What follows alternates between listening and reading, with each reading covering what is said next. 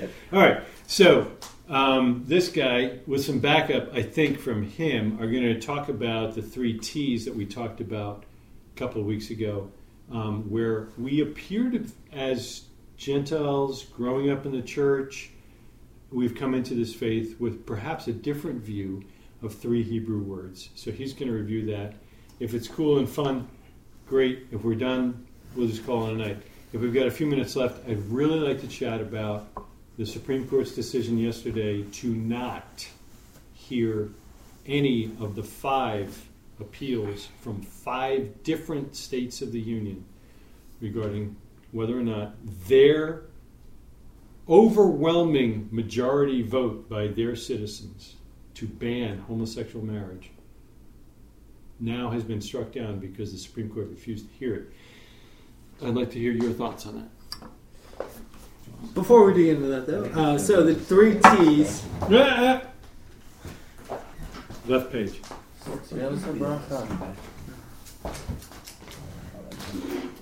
Blessed are you, Adonai, our God, King of the universe, who has sanctified us with his commandments and commanded us to engross ourselves in the words of Torah. Please, Adonai, our God, speak in the words of your Torah in our mouth and in the mouth of your people, the family of Israel, may we and our offspring and the offspring of your people, the house of Israel. All of us know your name and study your Torah for its own sake. Blessed are you, Adonai, who teaches Torah to his people Israel. Blessed are you, Adonai, our God, King of the universe, who selected us from all the peoples and gave to us his Torah. Blessed are you, Adonai, giver of the Torah. Amen. Thank you.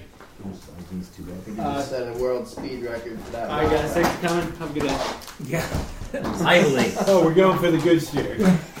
So the 3 T's tonight are Taylor Traficante teaching. TQ. What's that? Talking. Talking, yes. So the first, Shuva, Tshuva, and Tefillah. So we've got traditionally translated as Repentance. Prayer and charity. prayer and charity. Great. So I expect lively discussion. Lively! This guy with robust vehemence and Savory. alacrity. I like So, I love that word. words that I Fourth read and consider from time to time. translation for those words. Which one are you I want talking about? magnanimous. I was going to say big man. Gargantuan. I've got a cornucopia of ideas. Oh my goodness. I got a plethora. Myriad. Oh boy. That's in the sitter. That's fantastic, guys. All right, so which one are you doing first? So let's talk about tefillah, prayer. So tefillah, which is traditionally known as prayer, we grow up and everyone, at least if you came from the background which I came from, prayer is like what you do when you need things. Open with the sign of the cross. Exactly. So, no, actually. That's what? I was just talking, remembering when I was a child. All you what's a get over the lawn. So, Everybody get off the grass. Sorry. It's funnier. I went to a... You wanted lively discussion. I actually went to Relevance a to- Catholic funeral mass yesterday in Greenville. The true meaning. North or south? And that was an amazing South. thing. And I actually have the paragraph at the end of their 11-page funeral bulletin that talks about how the Catholic Church has realized that it is a reality, that some of us don't have the same halakha. And you may want to take communion, but you don't need to. we really can't let you take The communion. Holy See. The only people who can take communion Oh. are good practicing Catholics who have been going to confession. So Catholics who haven't been going to confession, mistakes? anyone married outside It's of an the impossibility. church, Oh, they listed them. and any non-Catholic Christians are welcome to come up to take communion And just but not receive it. So if in case you want to just get a blessing, in which case you stand in line with your arms crossed. Your arms crossed. Like a sad face. X. I'm They're actually making it sure you can pray. You didn't have a Stand there with your arms out like this. That's what we had to do. Yeah. So- That's right. So that's the So you didn't take communion? You didn't try to pull I that? did not. Oh my goodness. I'm the only guy in the entire room except the bishop at the front with a kippah on. The bishop's got a kippah, and he's black like mine. Did you I'm like, yo! Yeah, he didn't get it. Did you Especially when you shouted out "yo" in the middle of I wouldn't have Mary. gotten that either. So, all right. Growing up, how were you all raised to view prayer? Ask God for things we need, Yep. things we want. The Lord's Prayer. The Lord's Prayer. Okay, would that be petitionary? What kind of prayer would that be? Oh, but it's That's got to include it's the got whole menagerie, praise, I think. Yeah. Thanksgiving, Supplication. confession, supplication. I feel like you're petition. just quoting to me some Bible study. No, there's like It's the like the Army Acts does. prayer program. There's Adoration, like confession, oh, yeah. thanksgiving, supplication. yeah. Okay. It's like because they said the Lord's Prayer was a formulaic prayer, and they broke down these pieces out of that. Okay. So Let's sing that's it. part of it. Our Father who art in heaven. I grew up in a good church. Well, you had some of that. We were just told as kids, just talk to God. Just Yeah. talk to him. So Which should is- It voted. We both That's do, good. pretty much, yeah. all right. What about from Without this reverence. here? Yeah. Yeah. Voted minus I- reverence. I grew up just, It's you just know, so good. pretty much just the Lord's Prayer. I was in a little, you know, Presbyterian church for a little while, and it was pretty lax. So I didn't really get a good firm foundation as far as prayer was concerned. Yeah. But when I attended the church as I grew up, it basically just seemed like everybody was just it was time to pray, either when you're laying down to go to sleep at night or when you want something. Yeah. So there's a You lot need of help with something. or essentially you want petitionary prayer is pretty big. Greg. something. Very charismatic background. We went to the church. So you just hallelujah, Love praise and prayer was very loud. It was like loud conversations, you know, with God, and In it was tongues. very Did you do that interesting. kind of stuff? Did I? Well, I was usually too young to kind of get into that. Usually. Give me a witness! Yeah, did I- Sometimes I was too young. Sometimes I was. Well, I was always too young to really get into it, but it's, you know what I'm talking about, like the kind of prayer that gets loud, like Yeah. Starts you'll off be kind talking of to somebody and like, oh, let me pray for you, and then it just sort of escalates Yeah. in So its you're like severity. a Think on one 747 hand, taking One off. hand, Yeah, one yeah. hand You're on the chasing. shoulder, one hand raised to Yeah. heaven. Oh yeah. Why are you making fun of that? One hand Yeah. beating So- his chest, I am- the I am other hand mimicking beating it. his It was chest. very- I know this stuff. I know a whole bunch of people I know I that studied do it. this thing. It was a very intense atmosphere. Pete, what'd you grow up with? Yeah. It's like pre-meal ritualistic prayer. Pre-meal. Pre-meal. Pre-meal. Yeah, more. I wasn't sure if you like pre-mill, like post-mill, mill, pre-mill. Oh. I was like, how's that relevant to Say prayer? grace. We would pray for people who had wrong Grace theology. 5 I years think. ago. Yeah, We did That's a cool. lot. yeah. Uh, Now look where I got you. What about you? So growing up, I mean, it's pretty much the same. I didn't really think too much about prayer. Like, I didn't really think too much about religion at all.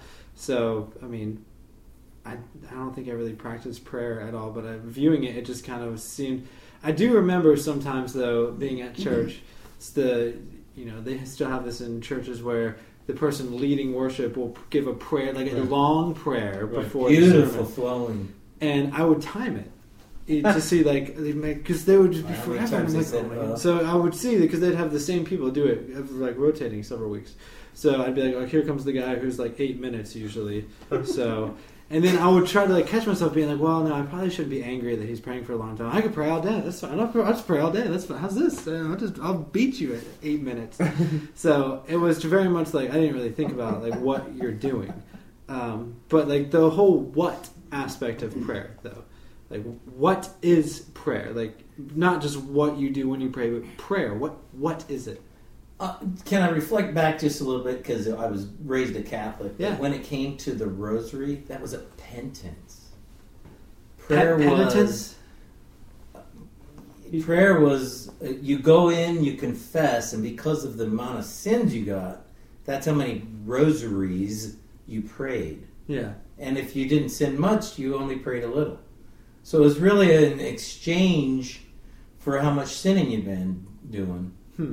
It's odd if you haven't been in And the contact Catholic with Church person. would cause that penance. Penance, Penance. not Not penitence. penitence. Did I say Penitence penitence? I is said your penitence. attitude. Penance is what you're doing. Gotcha. And You're doing once, penance. then And it actually you says that in that paragraph that you know Yeah. sometimes a Catholic cannot receive communion because they need Penance. penance. Gotcha. Yeah. I don't know I if mean, it's for prayer is like a big thing in like our family, just as far as like from the perspective of talking to God. It was something we did like every night and whatnot, but then also like, it was. I think our definition of prayer was pretty broad. Like I sort of saw praise and worship music's intention as being prayer. Like it wasn't supposed to be a concert. It was supposed to be an interaction with each of the worshipers with God. That was supposed to be the idea behind it. So earplugs on the way in is a bad thing? What? earplugs So on the way? earplugs on the way into Yeah, a concert at churches Depends on is how a bad passionate thing? your prayer is. Well, yeah, no. Earplugs You are can, good you for can worship God community. at any time in your car when you're driving, turn on the music, whatever. It's like praying, whatever. But like, so like I grew up like with kind of that background. My dad had read stuff from like Brother Lawrence, who was like really into like ad hoc prayer, like regularly, like all the time, Yeah. praying without ceasing, and kind of like a literal concept, Right. and just basically talking to God about like things are going on in Yeah. life, talking to God, kind of a hit but they do thing, but then also like having structure as well. Like I remember one time, one of the guys that was in my dad's Sunday school class had like this list of scripture passages that went through like I think it was like the Acts program, adoration, confession, and it was literally like 5 to 10 passages for each one. It would take you an hour to pray them all. Like Yeah. it was kind of like the Siddur. It was pretty hardcore. And I believe it's the same thing when I had. It was designed around the line that the Master said to the apostles, "Could you not pray with me 1 hour?" Oh, And so when maybe. you go through that, I mean, it would take the hour. I think I tried praying the entire thing once, and then Yeah. after that, it was like I'm going to pray the sections each day. Yeah. Johnny? To your question, I was just going to say that when you're saying what is prayer, ultimately it's a personalized connection to Hashem. How so? Well, you are, in the case of reciting scriptures, if you're reading Psalms, you're reciting scripture back to Hashem. You are also, if it is improvised, if it's not liturgical, then it's an outpouring of your soul and seeking to converse with and deepen your relationship with the creator of the universe. Okay. So suppose that, I am a wishy-washy type of believer. I don't go to formal church, and I say I don't think that we should pray.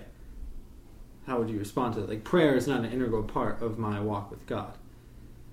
Right, that's a difference. I mean, you're making a statement. I don't think we should pray, or just Like both. Like I don't feel the need that I should pray. They need to pray to God. So I don't pray. I can Well, worship if you God were in tons of other married, ways. We would probably ask you a question: do you think you could have a healthy relationship with your wife by strictly actions and no conversation? Okay. So prayer being potentially conversation. If I were to say, yeah, I can, that'd be fine because actions speak much louder than words. Most stuff. So Most deaf. I could certainly, have a robust relationship with God just based upon actions, and I can talk to God, but I don't need to pray to God. Well, I mean, not to say this is the best scripture passage to pull out of my head for this particular moment, but I'm reminded of Micah 6:8, which says that you're supposed. What does God require of you? And He says to love mercy, to do justly, and to walk humbly with your God. Yeah. And it's interesting because the first two really cover your actions, mercy and justice. There's not a whole lot else you're supposed to do. I mean, that's love thy neighbor as thyself. Right. But when you love God with all of your heart, soul, and mind, or might, then that covers a lot more than just your actions, and even more than your thoughts and intentions. Like there is something else there too. Like Paul says, he who doesn't have he uses the word phileo in the Greek, which I'm probably pronouncing that wrong. Towards God is a not anathema, but I mean it's what comes to mind. But anyway, basically saying that like you have to love God. It's not enough just to simply like do the things that God says in a sense, like as a ritualistic sense. But there has to you actually have to care about God. Well, Okay, Yom yeah. Kippur said, "You are my beloved, and we are your friend." You're designating my destiny. Yeah, that's pretty awesome. Okay, so suppose I take the different question, a different route. what should the attitude of prayer be? Because, like, for example, when I was in college, I had a friend who would start off every prayer like this: "Hey, Dad, just wanted to see, and just launch into prayer." Drives me nuts. Or I had another, my RA would say, Lord our God, our Father. He would never address God in personal pronouns. It was always Lord our God, Lord God this, Lord God this. It was a very high respect, very not approaching God as your equal. So how do you maintain the balance between approaching God as the King, but also approaching Him directly as a Father? What would you all say? I would say you do it the way you do with your fleshly father. Which is? Well, I mean, Hey, Dad. My interaction with Peter. I mean, there are times when he is required to be more formal than that. Mm-hmm. Perhaps when other folks are around, or when he's getting chastised for whatever, those rare occasions where he's messed up.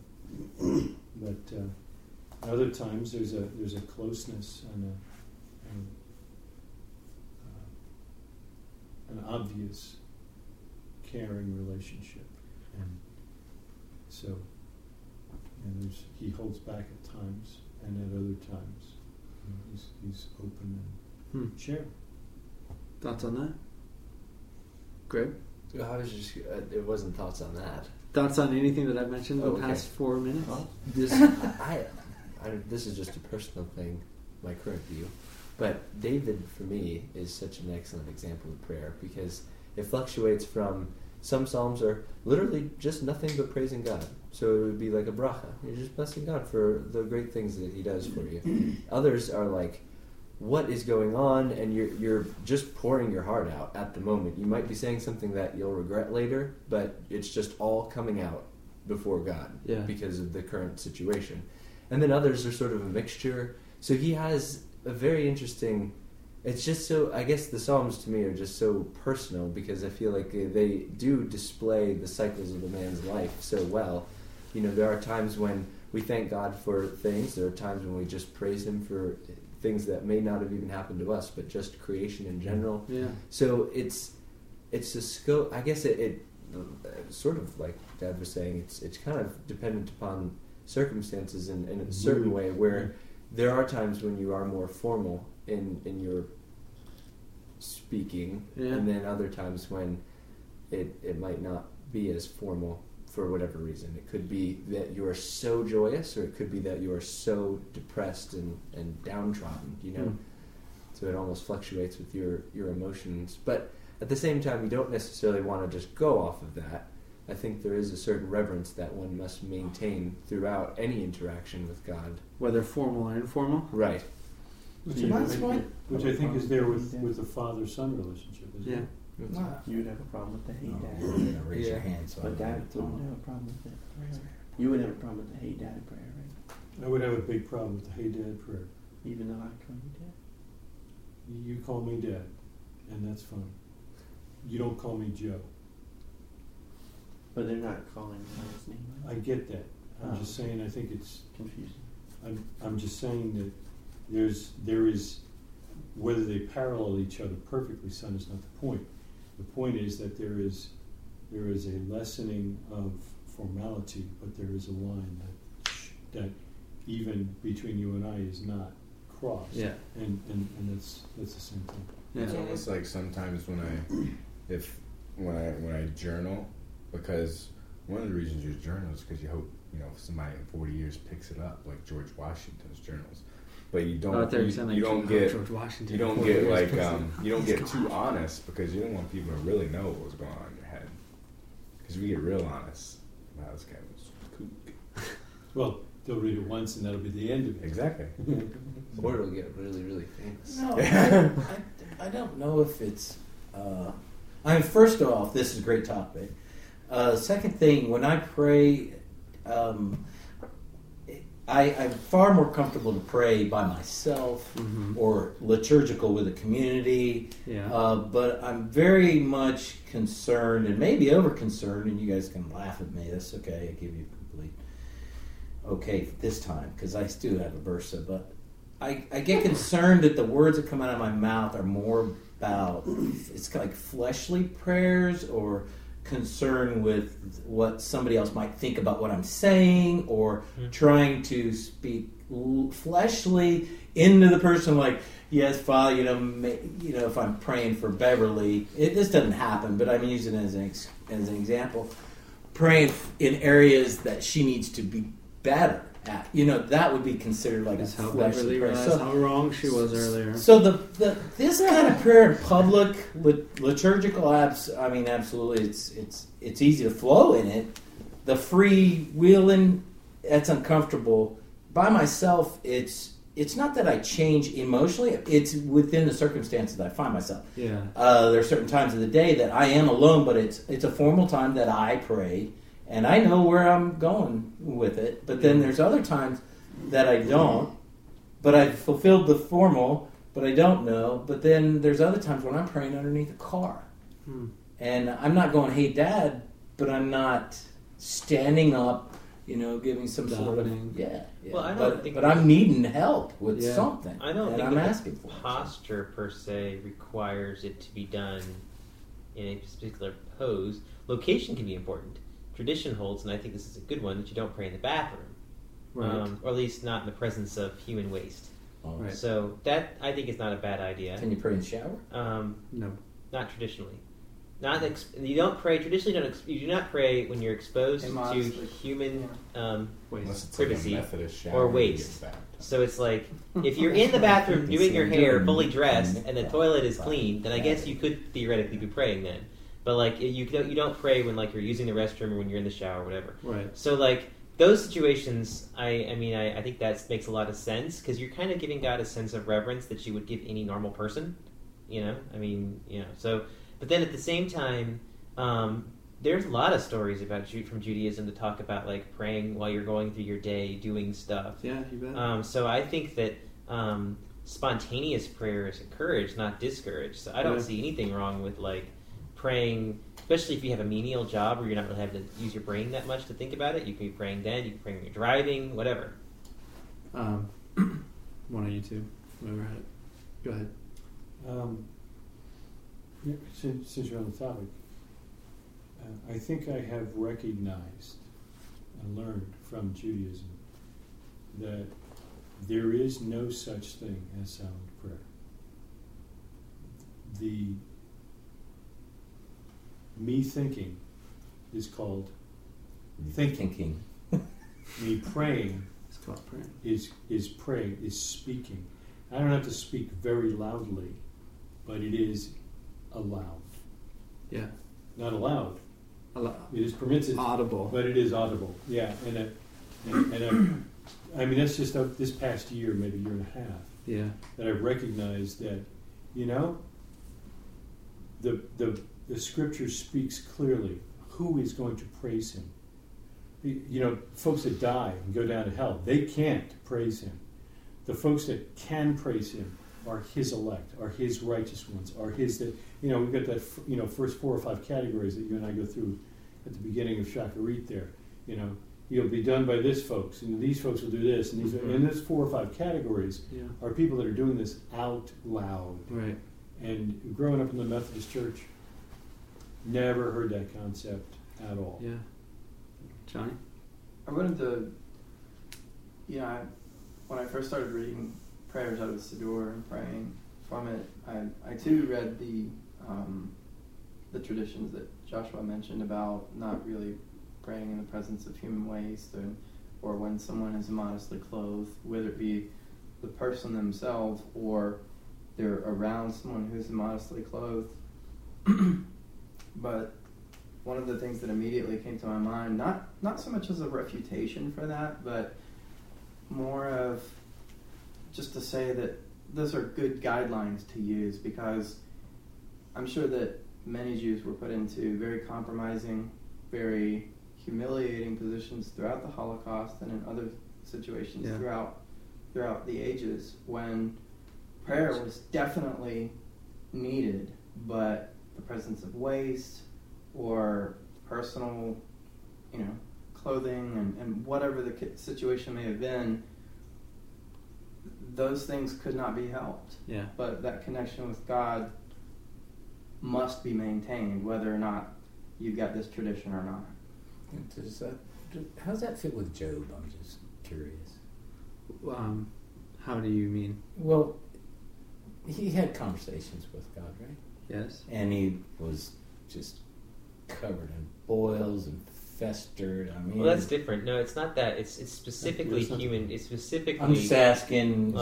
Excrement. Yeah, poop. Poop is the issue. Yeah, and everybody dysentery and that sort of even thing. the Siddur will make it clear in the if there's a woman who comes into the synagogue and she is immodestly dressed, she's either got to go or we got to cover her up. Now, traditionally, the way that I've heard it said is that in an extreme situation, you can, if you're according to some traditions, I guess people used to sleep kind of in the nude, I guess, so that was pretty standard.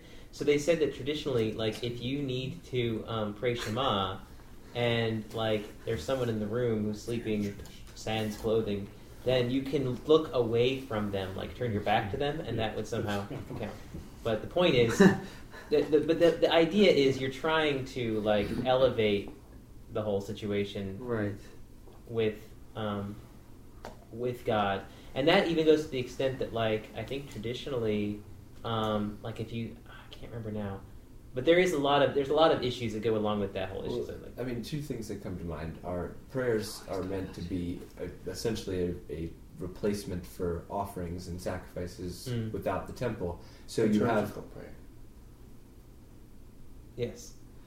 He was saying liturgical prayer is the replacement, not necessarily prayer. That's what I think he was trying to say. Okay. And it's actually that's actually reversed.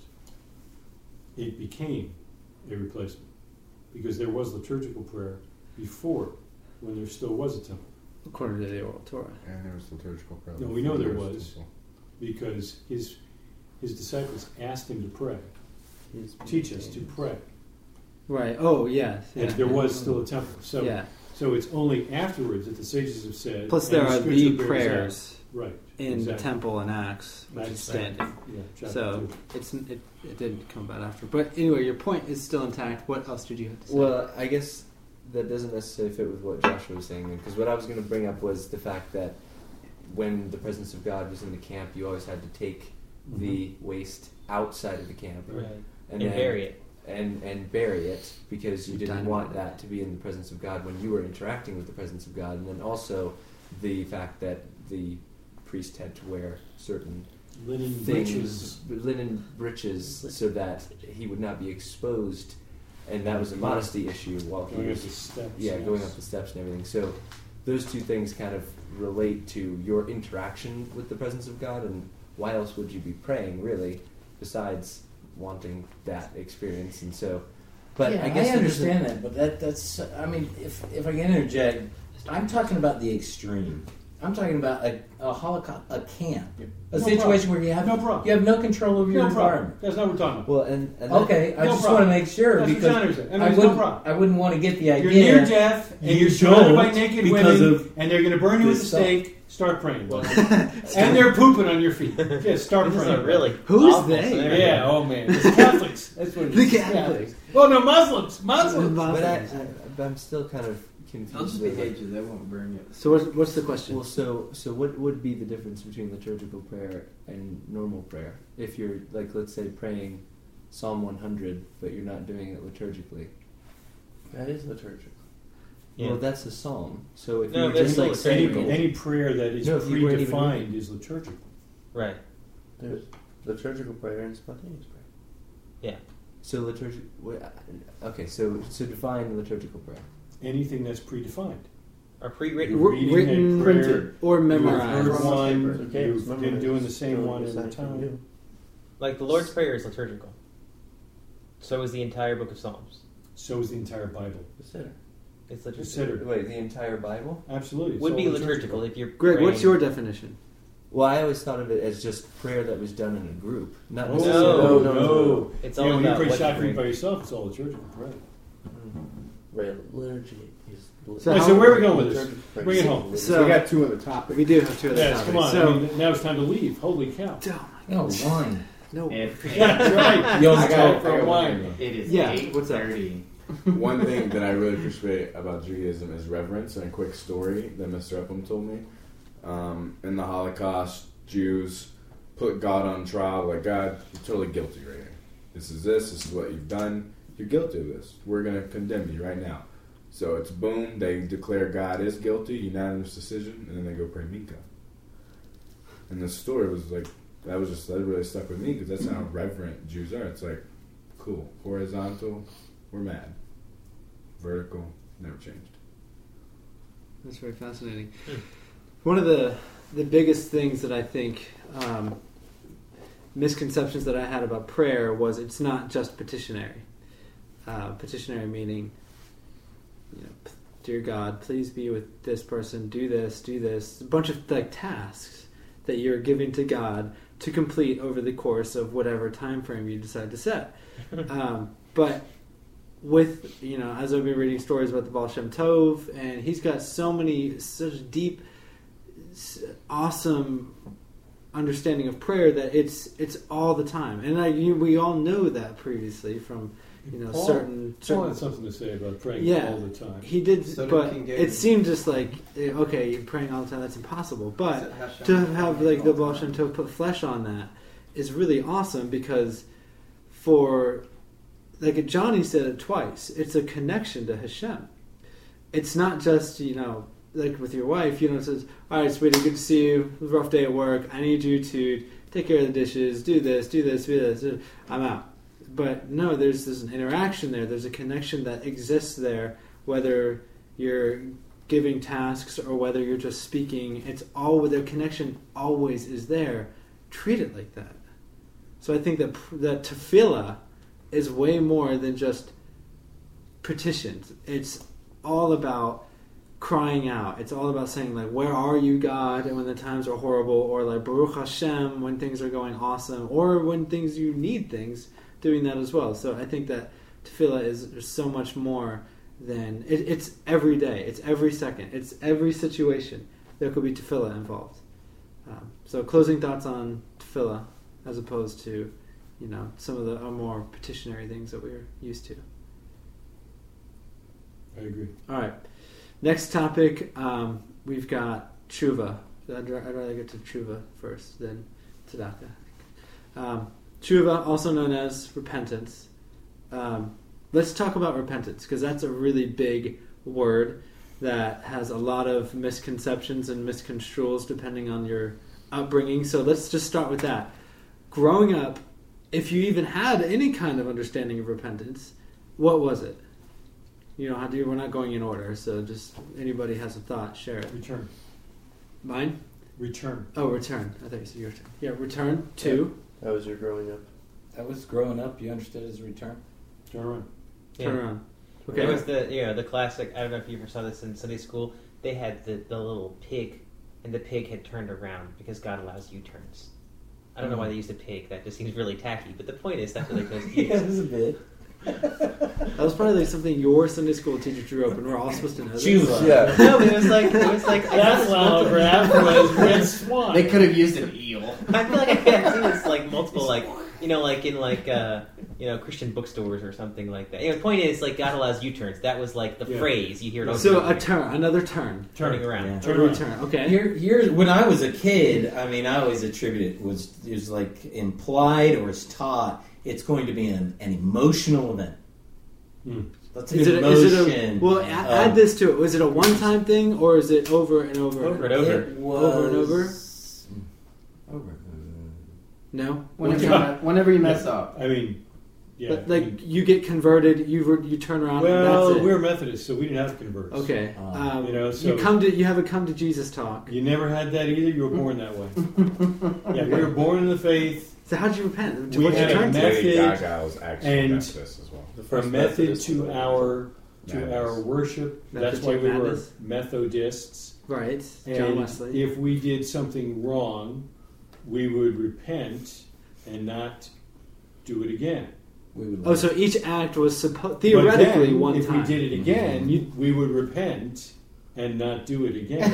Okay, gotcha. I see. So that type of repentance. Yes. Where you were repenting for the, Previous what repentance. is it? You never rededicating the You rededication. never the rededication. acknowledge that this happened before because God forgets all our sins.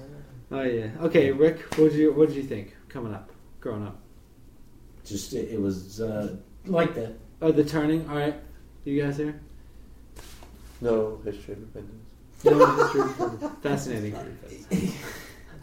Was not something talked about. It was definitely like, I think in my family it was definitely treated more like that, like kind of like an individual sin sort of repentance type thing. Yeah. Like Very whenever you individualistic. sin, Then. Yeah. you need to Yeah. repent of the sin, and the intention is you're not planning to do it again. You're That's right. planning to stop That's completely forever. That's right. And if you don't, which usually is what ends up happening, Then we go back 3 squares on the sorry board yeah, and yeah. re-roll. You know, it's like the prayer we pray at the middle of Yom Kippur. It's like maybe your I will don't to know if ask it's it like again. the prayer or not. Yeah. Right? It's like playing sorry. Yeah. You play sorry on the board, Yeah. right? All right, so oops, yeah, back up 3. Now go again. Oops. Yeah, oops. Greg. It was unfortunate because what Now, wait, when I was came your, away was your repentance from loud like the prayer? No, I just want to make I always came away from it that it was very. It just happened. Like you didn't actually even have to say it out loud. So it's passive. Like there wasn't. I never even remember anyone saying anything about actually confessing, or actually saying out loud that you repented. But just more of the message was you are forgiven, basically. So almost and that like, is repentance. right, like the fact that you are a part of this. Oh, and you body. came to church. And the fact that you Showed came up. to church, Ergo. like that was repentance, basically. Like you don't have to say anything. That's just Once what a I week kind of feel came away good. from. It was very. That's So returning. glad I woke up on time. Well, it's I mean, weird. but it's got the return in it, right? A return I to mean, church. return to You are church. coming to What? church. To Yeah. church, to read the Bible, and praying with one Cool. another. Right, there it is. So you're back in fellowship. Yeah, that's it. What was your growing up? If you had anything at all, Growing up in church, Wilkesboro.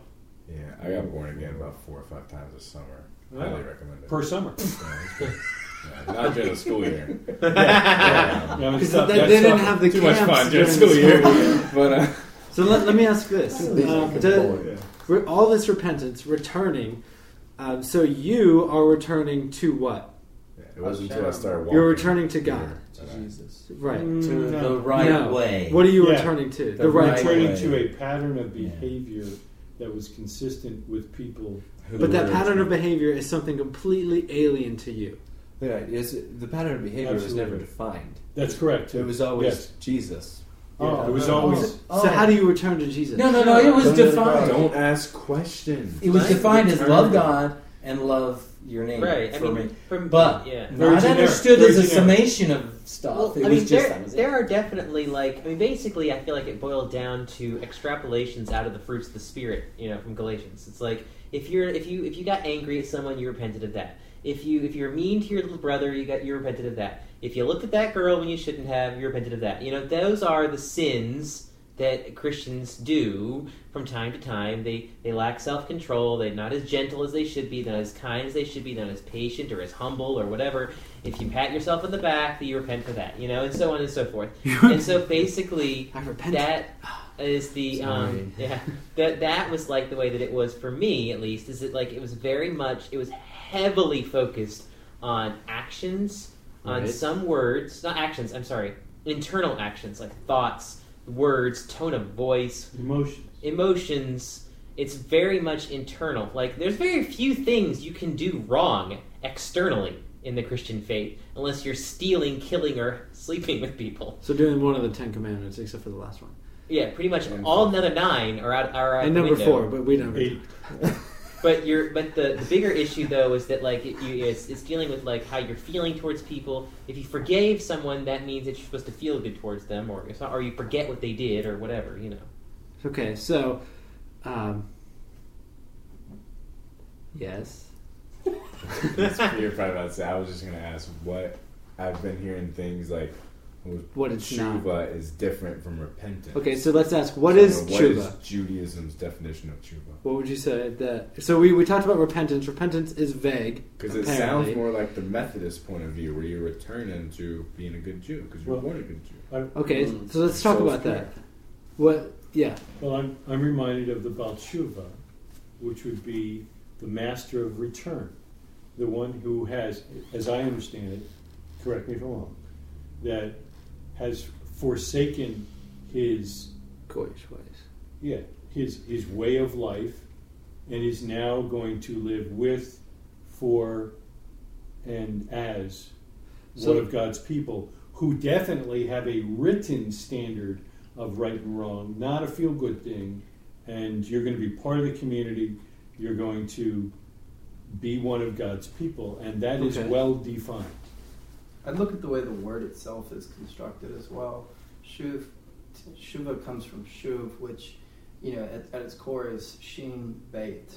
Now, if you look at the Paleo Hebrew, the letters for the shin, it's the jagged lines, which are teeth, which are meant for crushing. And the more you sin, it's like you're building a house of sin. So the bait is sort of like the floor plan, also in the Paleo Hebrew. It's like the floor plan of an ancient Near Eastern house. So it literally is crushing the house of sin that you have built. And if you've crushed it, it means you cannot return to it. It means you have completely done away with it. So it's not returning. To that house. To that particular. So it would be forsaking. Yes, it's more of it's in the sincerest and truest form of it. It's not so much about the return. It's about making it so that you cannot go back to that sin.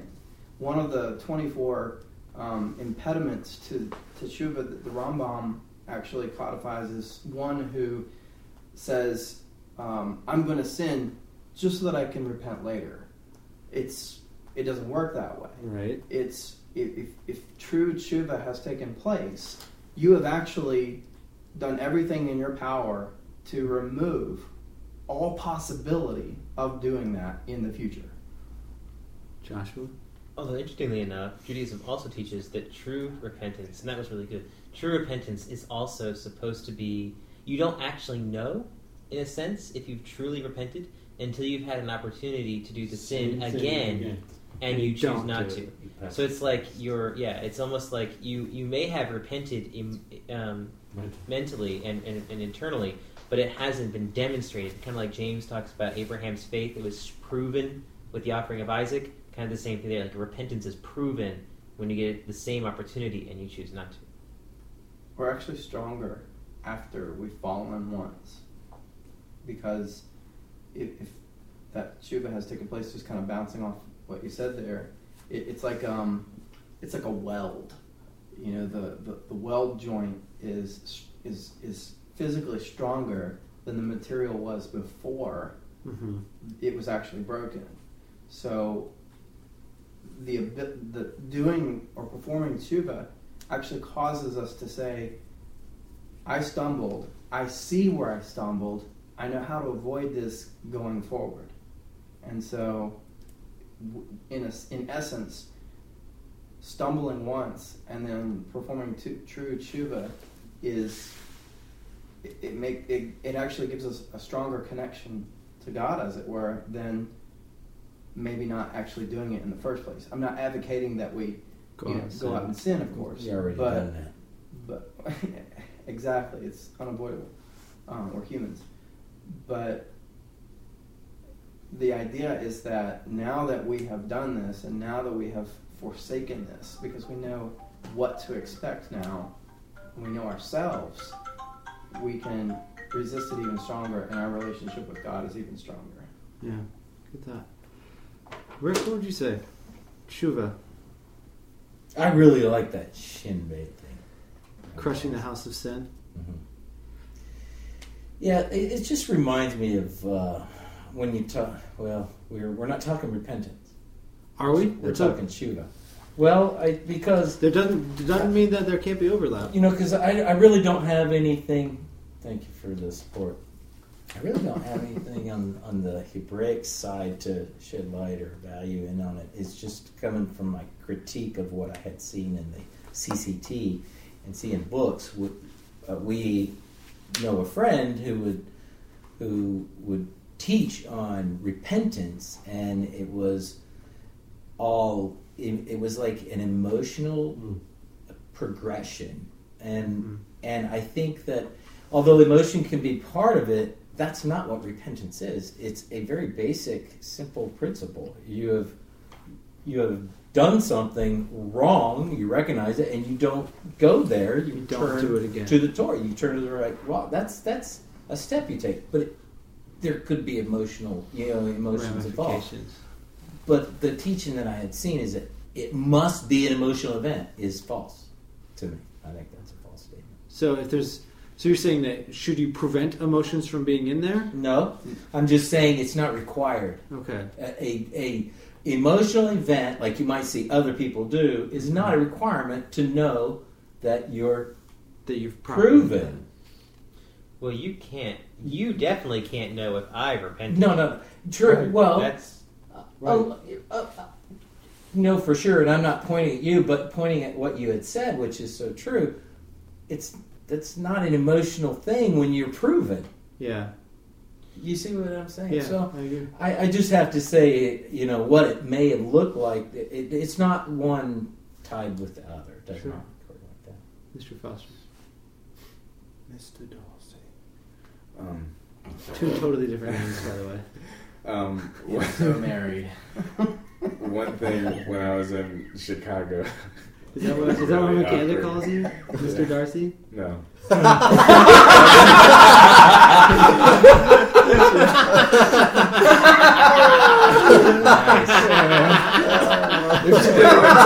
But she calls me Mr. Foster with a Mr. Darcy accent because, Anyway. What were you going to say? When I was in Chicago, one thing, the people's house I stayed at, they were like, it's okay, you can come over. I was just Baal Teshuvah too. So after talking to them about it, there's a correlation. So Christians tend to be proud of sin, and Jews tend to be ashamed of sin. So Christians tend to be proud of doing coke and then reading Jesus. Judaism, or their testimony, like how bad you were, means you have like a better, more exciting testimony. Judaism would be ashamed to even admit that you were in that part of town. Not only that, but as you know, they will. I mean, it is against the Talmud. You can't bring it up. You can't even remind someone of their former sin. Yeah. You can't even send it in the mail. That's right. And surely wouldn't open it. Yeah. Wow. So one thing they were talking about the Shuvah, they kind of told me about it, and the lady was like, "Yeah, I was Baal Teshuvah, and Baal Teshuvah to her meant I had started going to a conservative shul because it was the only one within like 15 and she miles. returned to being frum. And then because it was the only place near my college, so I started going to a conservative one, and she was so Baal Teshuvah that like her lows were I was in this shul, we hosted like 15 people for Shabbos every night.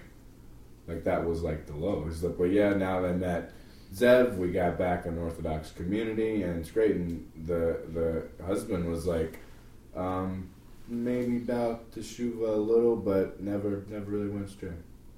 He was like, and it was something like, no, like the goal is to always be Orthodox. So I don't know if I agree that sin would make you stronger in resisting sin, because once you've sinned, stolen waters taste sweeter, according to the Proverbs. So you've had a taste of something really good. Now, lo and behold, consequences that come after, but in the glimpse of it, sin tastes good for moments, for however many seconds. Pleasures of sin. There's no question about it. Yeah. So, but I would say you're actually stronger resisting sin than falling and then coming back. Because if it's just corporately, you can't teach that. Yeah. because the goal is always just to be perfect. And I think that, like, as far as emotion goes, Judaism definitely encourages emotion and repentance. Like, like the scripture passages about rending your heart and those types of things.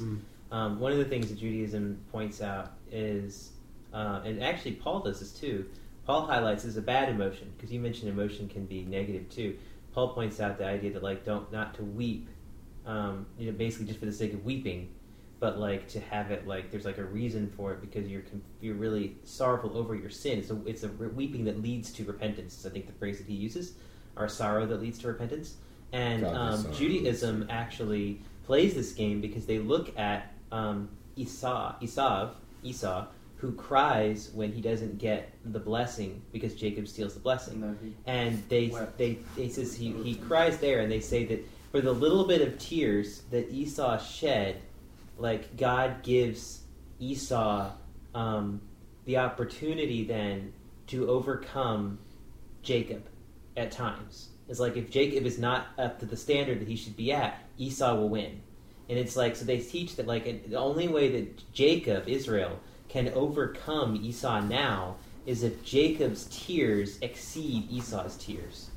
So like the idea then is that like this mourning for mourning over sin is definitely important. And you mentioned the shame factor. That's huge, because one of the things that God gets really down on Israel about in the prophets is the fact that they were sinning without shame. In fact, if you look at most of the judicial system in the Torah, it's not really intended to make sure that you catch violators of certain... It's to shame them. It's to make sure that they don't do it in public. Right. It's so that if they're going to sin, they're going to have to make sure they do it very carefully, very quietly, behind closed doors that nobody sees, because you don't want it to become accepted in society. Which is exactly what's happening. What we're having now. Let me throw this out here. You mean coming out? I want to see where you kind of gauge you on a barometer. Gauge? No, Peter. So with tshuva, or with repentance rather, let me just contrast this. The starting point is that I am sinful, and when I'm turning away from myself and onto another.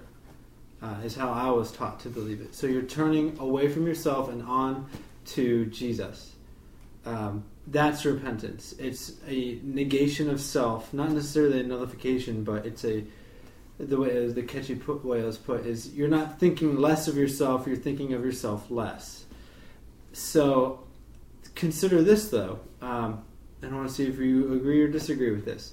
Suppose that you start off completely differently. Instead of you're starting off in utter sin, suppose that you're starting off as a completely pure being, and that you're always pure, and that you never cannot be pure in your true self, and that's how God sees you, that's who you really are, that you are fundamentally good. When you do bad things, you are betraying who God made you to be. So when you're repenting, as it were, when you're doing tshuva, not just when you're tshuvaing. When you're doing tshuva, you are returning to who you really are. You're returning to the source, which is your pure self. So in other words, you're cutting through all of the badness that you've done, straight through back to your pure self. Thoughts on that? Do you think that's completely unfounded or has some merit? What do you think? I think it sounds good and all. But if you're trying to explain that to a Christian, what is it? Am I trying to explain it to a Christian? I'm just saying, if you're trying to explain to someone who doesn't understand that kind of terminology, but they genuinely want to repent of their sins, what does it look like? You tell me. Well, it's out there for everybody, but what does it look like? This was where I had a lot of difficulty, and I learned a lot about this, so I just want to learn what you guys think about this, but there has to be some sort of process. There's if you're going to do something, you can't just think, oh well, I repent and it's all good or something. Correct. Like that. I don't think he said anything about it being different from what we all said. Sure. It's just the mental concept that the way we're thinking about it, not what we're doing, but what we're thinking about, is 180 degrees out. Absolutely. From what they're thinking. And the only thing that causes me to throw my eyebrows up is the concept that man is good. I struggle with that. Yeah. I carry a gun every day. Because that's fundamentally not what we see. It's not what I'm seeing. Now, if man was created and it was very good, I get that. If that's where that starts from, I can work with that.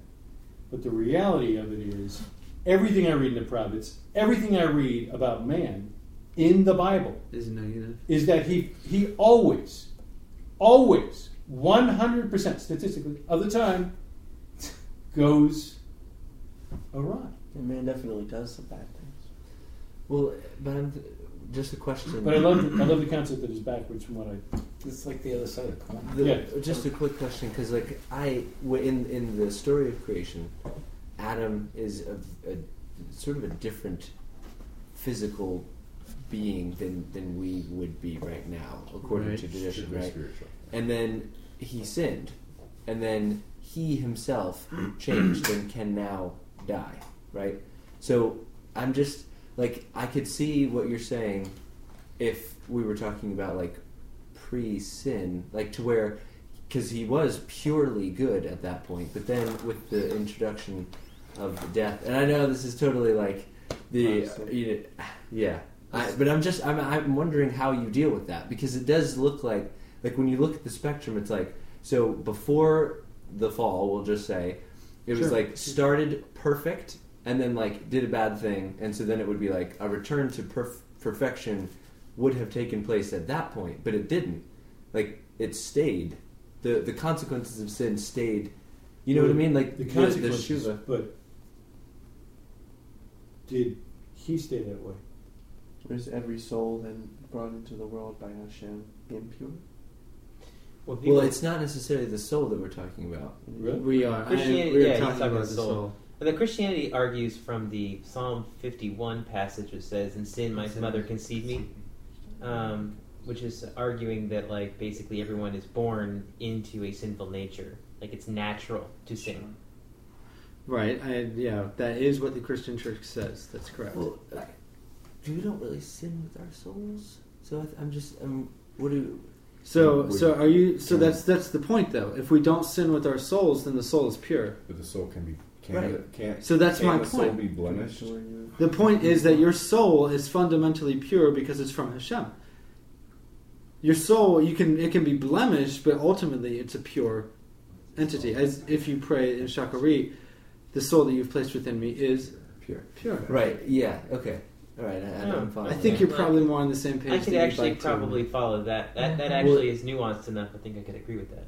Right. That actually does make sense, because the way that you put it before was that when you were talking about it in a very physical sense, like you're walking and doing good things, and then you do a bad thing, and then you have to get back to the doing good things, as opposed to. I guess it helps bring it into perspective. The way you put it was good, and it helped, and I appreciate you asking the question because it brings it home. So when I steal, is it my body that's stealing, but my soul is still pure? Yeah. Or did my body and soul steal? And another part of the prayer right before tefillin is the soul that you've placed within my brain. So it's the neshama part of your soul. Your soul is not just soul. There are levels to the soul that probably are not necessarily hierarchical, but more of from the out, from in and out. And again, I'm not a posek. I don't know. I'm not a rabbi, but this is the little that I've studied. But you play one on TV, so it's okay. Go ahead. So it's very fascinating, though, to consider it, because again, outwardly, tshuva is not. I gotta quickly tie up this sentence. It's not returning. It is turning away from yourself, but it isn't. Because instead of looking away from yourself, you're actually looking into yourself, but you're looking to Hashem, the soul that He placed within you. If that makes sense. Which is in His image. Correct. So it's a returning to the source.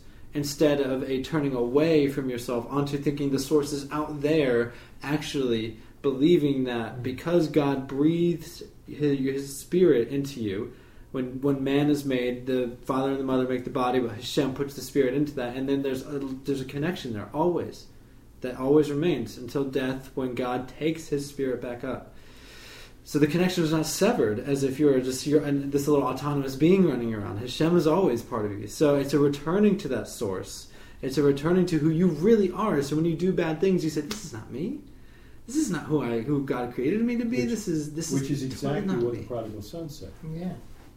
This is not who I am. Who I am. You wake up, and you're, like when you sin, after you sin, you kind of wake up and you're like, I feel like I was insane for a minute. Like that's not me. Which is the only way you can. Exactly. So that's good thoughts, but we've got a couple minutes to do tzedakah. Tzedakah, charity. Now, this one, it can be a little more complex because there's what exactly does it mean to give charity? Is that like tithing, or what is charity, or what is giving to the poor? Is it the same thing? Is tzedakah just giving to the poor, or like taking that 10% of your paycheck and giving it off to somebody? Is that tzedakah? Giving an offering to Hashem, by definition, can't be the same thing as giving to the poor. Why? Because you're not doing anything for the poor when you give an offering in a temple. It's just between you and Hashem. It's not a charity thing. Yeah, tzedakah is definitely a horizontal concept. Okay. At least from what I know of Judaism. The church says tithe, but when you read tithe, it means offering. So we got to take that out of our context. And it really just means for 10%. tzedakah. So it's like tithe is just literally 10%. So basically, we're not talking about tithe. Tzedakah exactly. So we can just scoop we're that talking out. about charity. Okay, that's all right. Yeah. Now, if some you choose people to set get aside confused, 10% of your paycheck for charity, Bullshit. that's fine. But I mean, that's Try to give more than you give at a restaurant. From what I've read, it sounds like tzedakah is actually an obligated charity as opposed to a gift. So how do you have an obligated charity, Greg? So it's like if you didn't give tzedakah, then you would actually have to repent, because that would be a sin otherwise. How would you be able to tell between obligated and not obligated? Good question. Like, how do I know if I sinned? I'm not walking into that Is one. taking care of a widow or an orphan, is that Like a- tzedakah, or does that fit in that realm? Do we want to divide it up into gleaming to the edges of your field and random widows and orphans? Because then you got to get into commandments versus tzedakah. Well, He just said it's a sin if you don't do tzedakah. So I want to pursue No, that it's question. suggested. I'm Well, not saying I mean, so Yeshua says, like, don't deny if somebody asks of you, like, don't close your hand to them. Okay. And the parameters of it, I mean, basically, whatever you read in Scripture, the gleanings of a field and the various places where you're supposed to take care of the widow and the orphan, and then giving to the poor, taking care of the poor, taking care of the stranger, like, the Levite.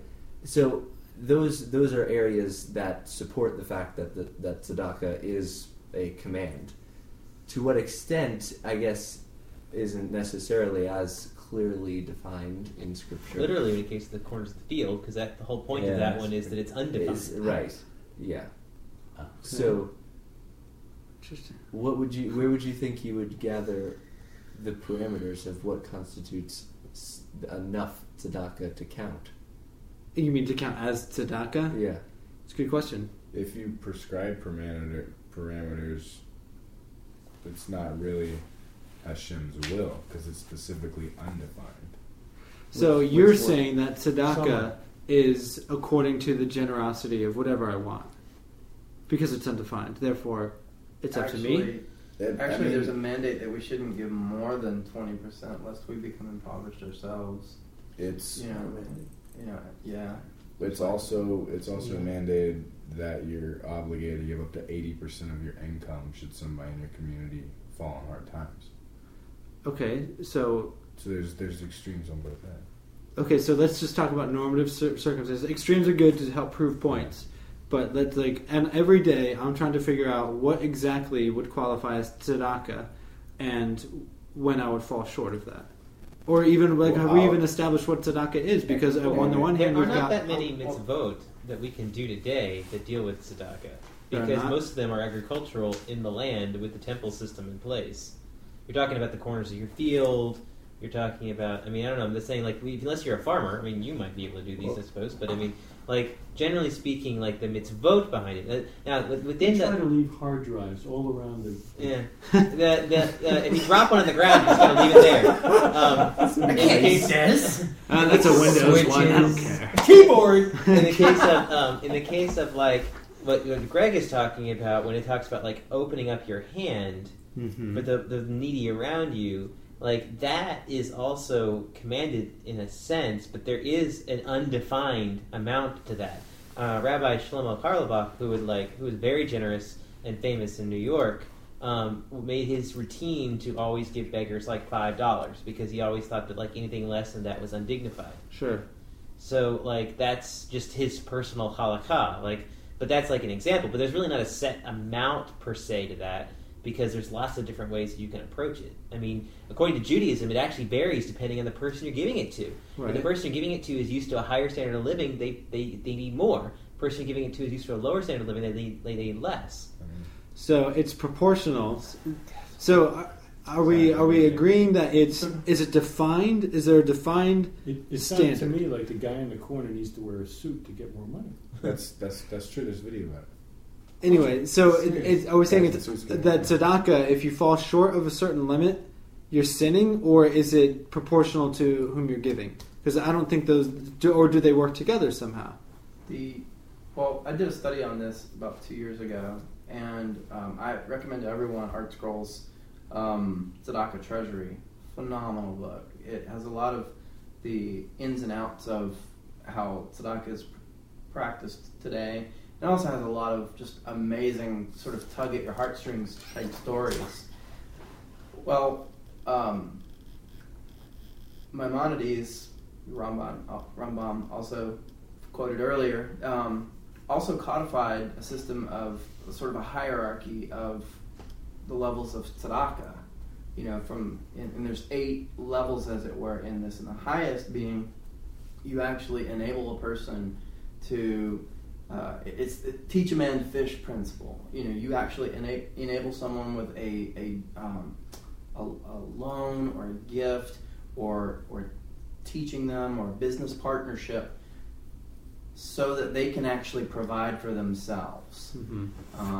All the way down to it goes through levels of anonymity with giving. If there's double anonymity, that's like the second highest. Where neither the giver nor the receiver knows who is getting the money. And there's someone in the community who collects from the tzedakah box, who is trustworthy and distributes the funds as such. All the way down to the 8th level, which is actually if you give begrudgingly, and that's actually sin. The levels which are maintained traditionally, it's treated as okay. You do what you can, but if your tzedakah actually causes you to go into poverty, that's also considered sin. So there's just a couple thoughts on that, but you can the slideshow for the one I did a couple years ago is probably up there, and we should probably revisit that. Should indeed. Colby? Taking the scenario guy on street. Yeah. You with wallet, guy on street scenario. That's very common. A few months ago, the Tanya, it was about 8 weeks long. It was just on tzedakah. And Rabbi Meir from SoundCloud did a whole lesson. He's like, it took me 2 months to do this. It's actually just Meir's, not Rabbi. Reb Meir. Yeah, he's got a great lesson from the Lichunti. Likud Maharan. Yeah, on tzedakah. But essentially, his premise is everything's from Hashem. So if we believe Hashem controls the world, guy asks you for $20, Hashem just asks for $20. Why are you depriving Hashem of $20?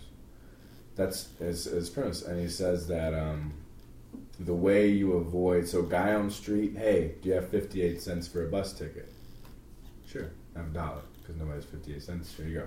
Because Hashem is using that. So Hashem controls that. Because Hashem could have gave that guy a bathroom urge, and he could have not been there when you passed by. Yeah. So so everything. So everything is from Hashem. So one thing you're saying is the point of tzedakah is to harness your anger and channel it to compassion. So right when you see guy on the street, I live uptown. This happens literally every day, which is why some days I choose to work from home and not go on the street. So the anger that flares up in your heart, it happens. You get angry when someone asks you for money. Like you're on the way to work, you're in a hurry, and someone asks you for money. And it's like, dude, I've been working. It'd be like 8 o'clock at night. Like I just worked 16 hours, dude. And you're asking for money. I want to punch you right now. Like you get anger. It's like, dude, you're such a freeloader. This happens every day. I see you were stoned yesterday. So you get real mad at him. And then letter to the ages, stay away from anger because that's one of the roots of our sins. Character traits. So you take that anger and by giving to that person, it converts your anger to your compassion. They are irrelevant. The situation's irrelevant. Hashem is working on you, which is why he put this guy in your path to ask you for money, because Hashem wanted to get rid of that anger and fill you with compassion. And God does that to you every day, huh? Amen. That's an awesome thing. Yeah, and just one thing, when I don't necessarily, I'm not walking and they don't hand out, they're standing by the side of the road or anything like that. And I'll actually drive around and after so have a feeling of I should have stopped and helped that something. But my excuse was traffic, the light's gonna go, I don't have it. So I purposely keep a stash that's pop a button, grab, and it's out and I'm done. And that has helped me be able to do it in times that I keep all my cash in the trunk. Yeah, either that or your hat. in Tzedakah Treasury, it actually suggests that we carry a certain amount of money with us specifically for the cause of tzedakah every day on our person at all times. Sometimes this is when you get really irritated at the ATM for only spitting out 20. 55! Come on, man! I'd like to. I suggest the little gold $1 coins. They're cool. People think they're cool, or $2 bills. There you go. Can't use those in soda machines. Can't pay for marijuana with that. Bro, what is this, bro? No. $2. Definitely fake. Yeah. No, bro. I'd like to take a moment to lift up my daughter, who I'm doing my best to teach ways of righteousness. And I sort of have a soft spot for the guys standing at the off-ramps with signs, and so I'll make it a point to pull off and, get them like a combo or something from the nearest fast food restaurant or something, and, get them a drink and walk it over to them and pray with them and just be on my way. Well, there are a number of times that I've had the opportunity to do this with my daughter. Well, she had just acquired a couple shiny new 50-cent pieces and for her coin collection, and there was no additional numismatic value to them beyond the face value of the coin, so they were still just 50 cents. They were just pretty. Exactly. So when we picked up the food on this one particular time, she reaches into her pocket and we're about to get out of the car and she looks over at me. "You think I could give him these?" And my first thought was, wait, I don't really give these people money because we're encouraged not to. They say they'll go buy drugs, they'll go buy alcohol, whatever. But I didn't want to suppress her giving spirit, and so I was just like, that would be quite amazing. So I took the food, gave it to him, and she took the coins and gave it to her, and as a result, I gave her. She gave the guy 2, but I rounded up 4 more, and gave her those to replace those two, just to show her that there is blessing for looking out for the needs of others. Amen. So I thought that was a really neat teaching All right. moment. And Amen. All right, we've got to wrap up. Closing thoughts on any of the three subjects: tefillah, tshuva, tzedakah. you can't really talk about all these in one night. But we did. Yeah, you did a good job. Not If comprehensively. you haven't been giving tzedakah, you need to make tefillah so that you can do teshuva. Yes. That's good. That's So I nice. need it. You just tied all three T's I together. didn't say anything on the tzedakah thing. You 'cause didn't. I don't know anything about it. What do you mean? You forgot everything I told you. I don't know anything about it.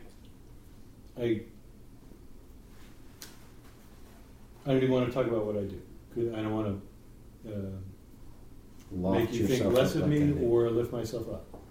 But I don't know anything about this topic. But whatever Peter said at the dinner table sounded to me like I had it backwards.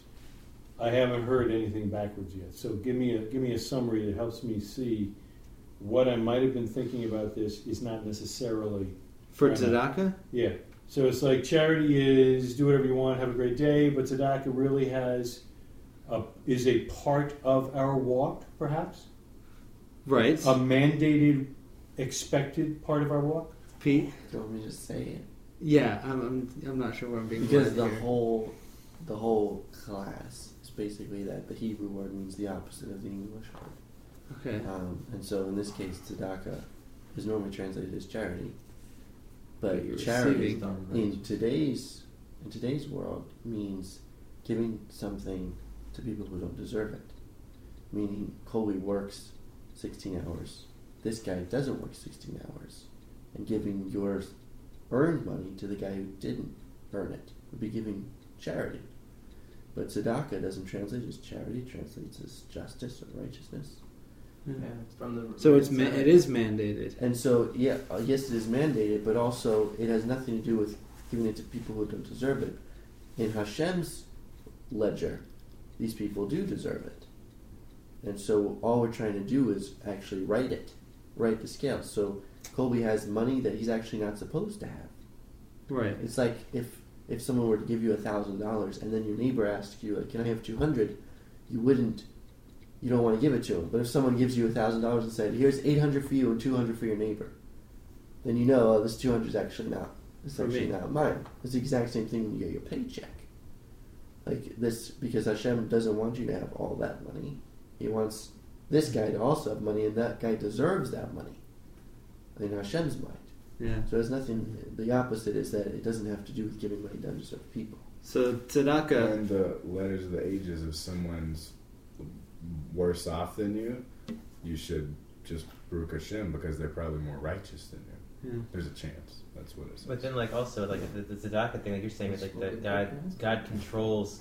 I love this concept. God controls all of your income. So basically, the whole next year was settled, I think, 2 weeks ago. So basically, the amount of money you're going to make the whole year is totally irrelevant based on how much work you do.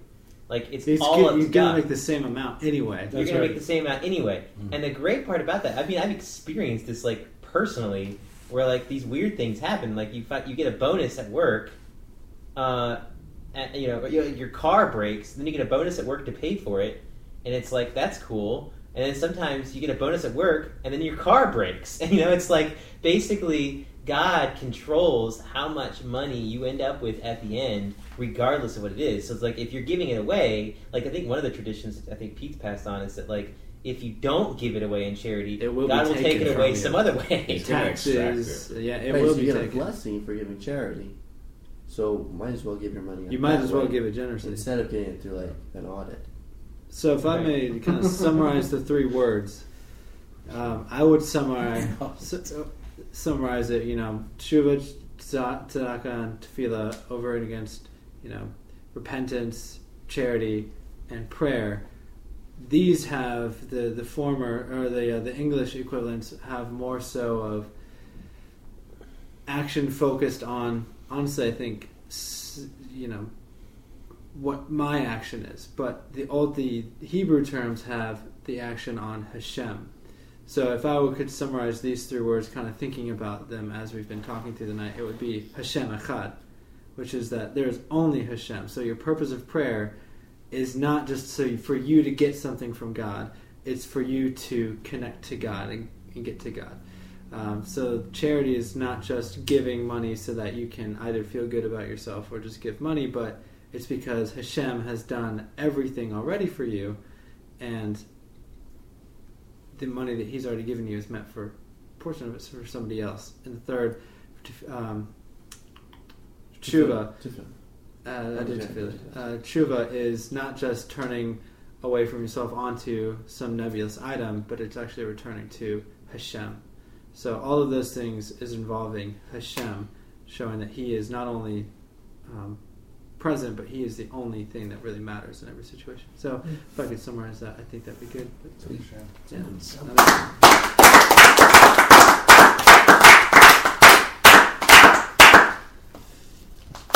I don't think there's an after study lesson. No, there's not. On the first page of the Torah. You can. Okay, I got it. So each guy, you both have iPads. We both have the electronic. Or is that the iPhone 6? That's that's not. Hello? Yeah, I'm just finishing up. They used to be Droid jokes, Hola! now they're iPhone jokes. Okay, So this isn't the normal blessings, it's a little bit different. This is one before and after Talmud study. We used to do that before you started coming. Let's do after. We changed when you got here. We'll do the one after. Do both if you want to. Wow. Well, we should have done Talk it about before. their. I thank you, Adonai, my God, that you have established my portion with those who dwell in the study hall, and you've not established my portion with idlers. For I arise early and they rise early. I arise early for words of Torah, they rise early for idle words. I toil and they toil. I toil and receive reward, they toil and do not receive reward. I run and they run. I run to the life of the world to come, they run to the pit of destruction as is written. And you, O God, will lower them into the well of destruction. Men in bloodshed of deceit shall not live out half their days. Ve'ani eftach bach. But as for me, I will trust in you. Amen. Amen. Krista. No, neat.